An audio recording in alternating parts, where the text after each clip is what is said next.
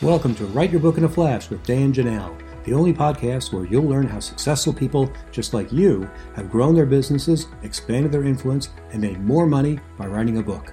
On each episode, you'll learn the inside secrets to help you create a book that can serve as a powerful marketing tool to skyrocket your business. I'm your host, Dan Janelle. I help thought leaders, business executives, and entrepreneurs write their books. To find out more, go to writeyourbookinaflash.com. Welcome, everyone. I'm delighted to welcome today's guest, Peter Montoya. How are you, Peter?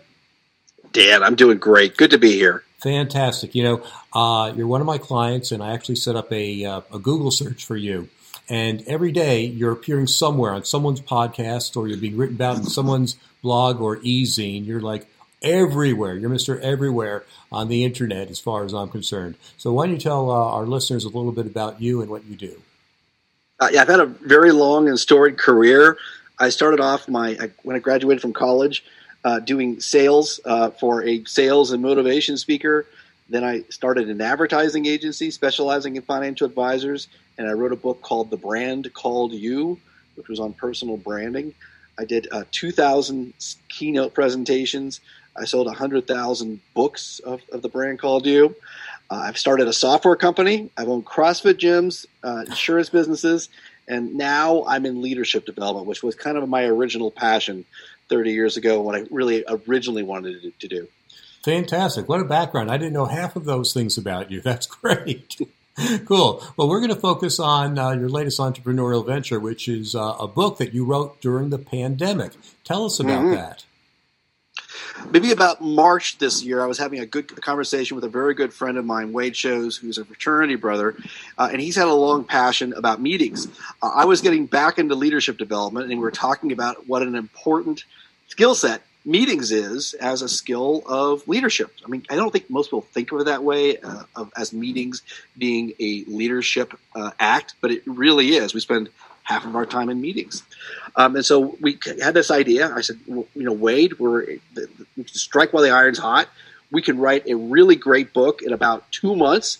I like business books that I can read in an hour to two, which is 10 to 15,000 words. And I think we can get this done.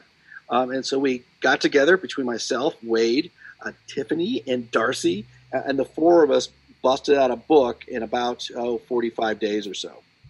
Fantastic. So you're taking advantage of the pandemic and everything, and getting a book done in 45 days is really Herculean. So it's easy to see why if you divide the work up between four people, it's a lot easier. So tell us, what are some tips about working with a co-author? What are some things that we can do, some do's and don'ts? What did you learn along the way? Working with a co-author or having a business partner is much like being married. And what's absolutely critically important is you have open lines of communication. Fortunately, Wade, Tiffany, Darcy, and myself, we actually all have very good leadership skills. So we know how to, when there's an issue, rather than burying the issue and letting it fester, we know how to rise it to the surface and say, hey, this is what's going on for me. This is or isn't working. What can we do about this? And so we had regular meetings with very candid agendas and candid conversations to keep things moving forward. Can you give us an example of one time where there was a disagreement of some sort and you resolved it? Oh, sure. So there were, like any time you've got a partnership, it always feels that sometimes that you're doing more work than the other party or the other person's dropping the ball. And so we would have these regular meetings every Tuesday, I believe, at 8 o'clock in the morning. And some Tuesdays we would show up and somebody hadn't done what they said they would do. And so it would be very matter of fact. Okay, well, you said you do this. This is our deadline. You didn't get it done. How can you get this caught up? And how do we ensure this doesn't happen again? So how do we actually make sure we're staying on target? Perfect. That's a great example. Did you find that some people have more skill sets in a certain area than others, and they worked? You said, okay, you're going to be in charge of editing, or you're going to be in charge of the leadership section. How did you? Let me rephrase the question. How did you decide who did what? Yeah, I think that in some regards we kind of just naturally fell into it. Tiffany and Wade had the bulk of the content, and so we just needed them to start talking. So our first calls were those two largely talking, and they probably provided 80% of the content. I probably provided 20% of the content, which was kind of the leadership aspect of it, and Darcy did the bulk of the writing. From that, I've been handling most of the business components of it because we're going to be self-publishing and self-promoting the book. Okay, great. So I was kind of the driver, provided a little content. Wade Tiffany did content, and Darcy did almost all the writing. Right. So you used everyone's strong points to their benefit. No, you didn't have any round pegs and square holes. Everyone was doing what they. No, we did not. Yeah, that makes a lot of sense. Now you're getting the book done very, very quickly as well in terms of production. Let's talk about that. How did you find copy editors and proofreaders and layout and designers and all that good stuff?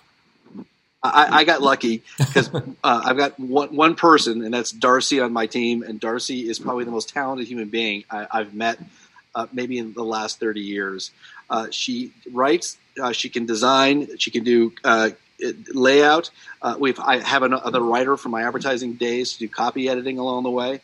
So we didn't have to go out and do a big giant search to find people to do those things for us. However, I probably get an email a day from somebody offering one of those services in my inbox. So there's a lot of people out there servicing this industry. Oh, definitely. So it's hard to find good people, so we rely on word of mouth. So it's nice to have them on staff, even better. Cool. Yes. So you're an advertising guy. You probably have some interesting ways to market a book that our listeners haven't heard of. So what are your creative ways to get the book out there? First of all, you got to go back to your own market. So, this is nothing that you don't know, Dan, which means, email, word of mouth, picking the phone, calling in friends. If you have anybody who works for big businesses and they can do bulk purchases, you can do that.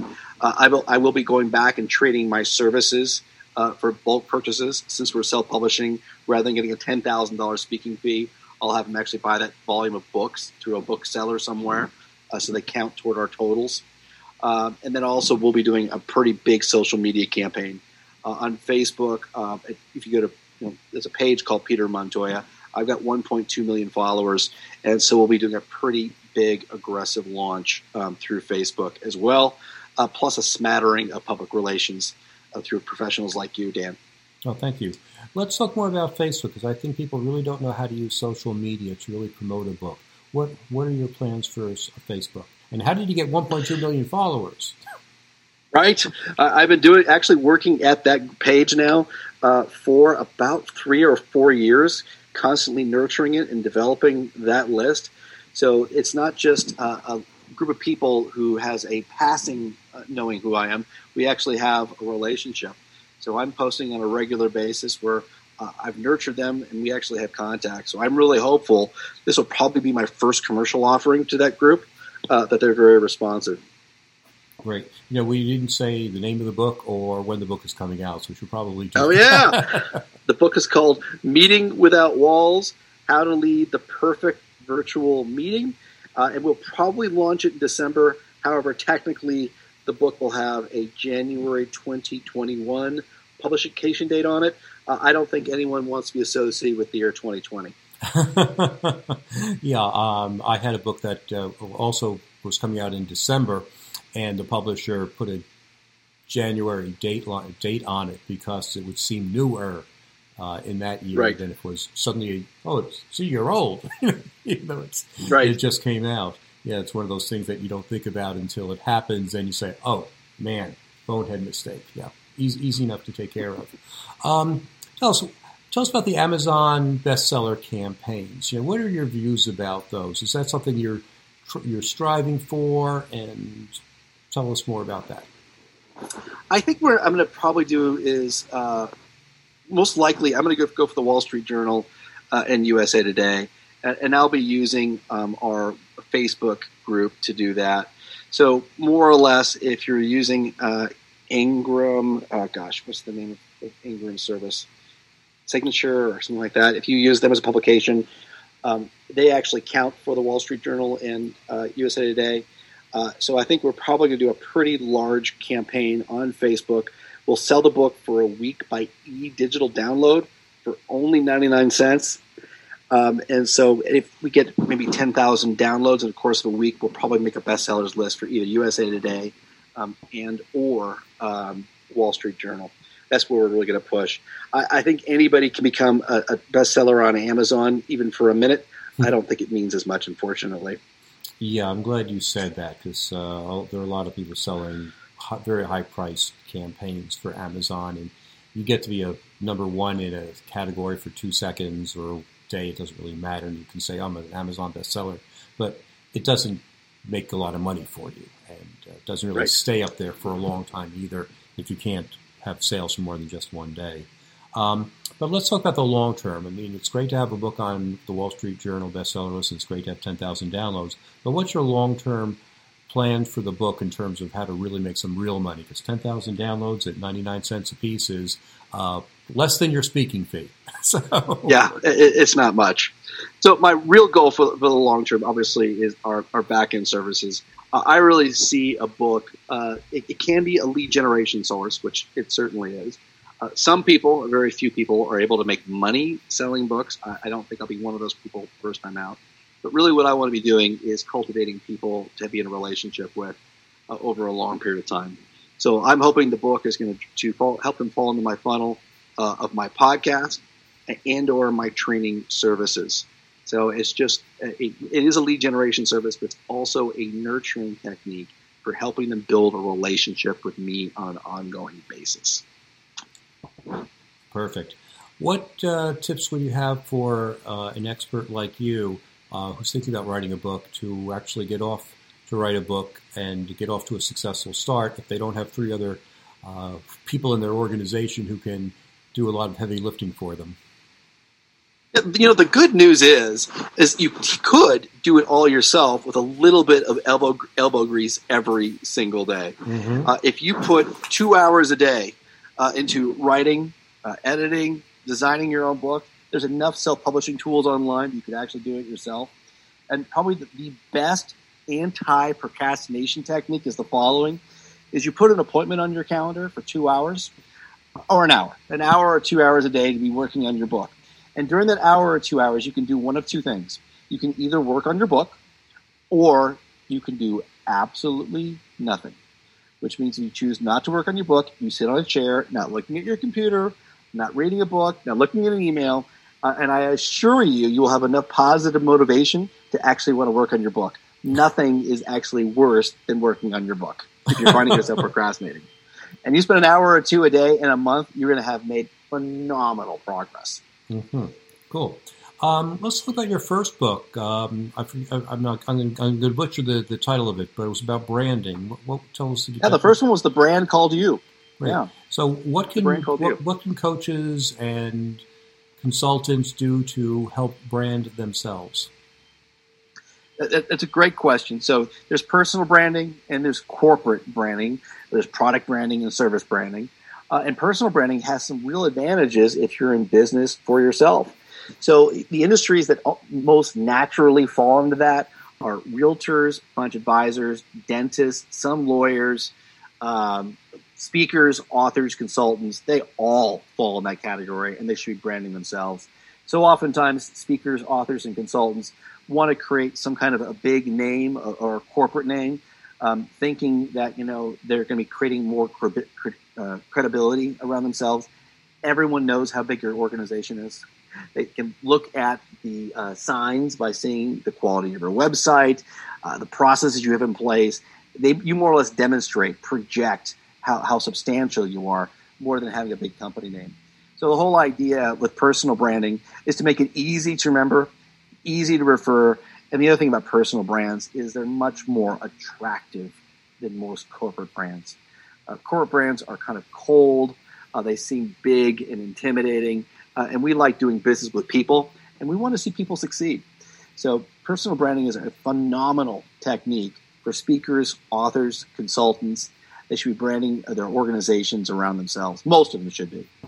Fantastic. So we have to go out and get that book. I assume it's still relevant today? It is. Okay, good, good. It stood the test of time. So, Peter, as we wrap up today, why don't you tell us who your perfect client is and how they can get in touch with you?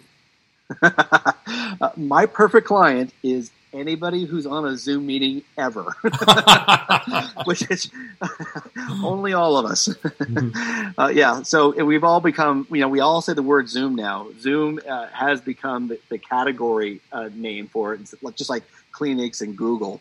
And so, yeah, if you're on a Zoom meeting and you want your meetings to be more effective, you're our client. By and large, it's every single white-collar professional. Great. And how can people get in touch with you? They can find me at petermontoya.com. I'm a personal branding guy, petermontoya.com. And I've got a phenomenal leadership development program called the High Performance Organization, which you can find there on my website as well. Great. And you also mentioned your Facebook page. What is that address? Oh, yeah. So Facebook, facebook.com/Peter Montoya Leadership. Peter Montoya Leadership. And you can find me on Facebook. Great. That's easy. Thank you for being with us today, Peter. Yeah, and it was fun. Thank you. Thanks for listening to Write Your Book in a Flash with Dan Janelle, the only podcast that shows you exactly how people just like you have built their businesses by writing a book. If you'd like to write your book but don't know where to start, you can find great information at writeyourbookinaflash.com. Thanks again for listening. We'll be back next week with another insightful interview to help you become a top business leader.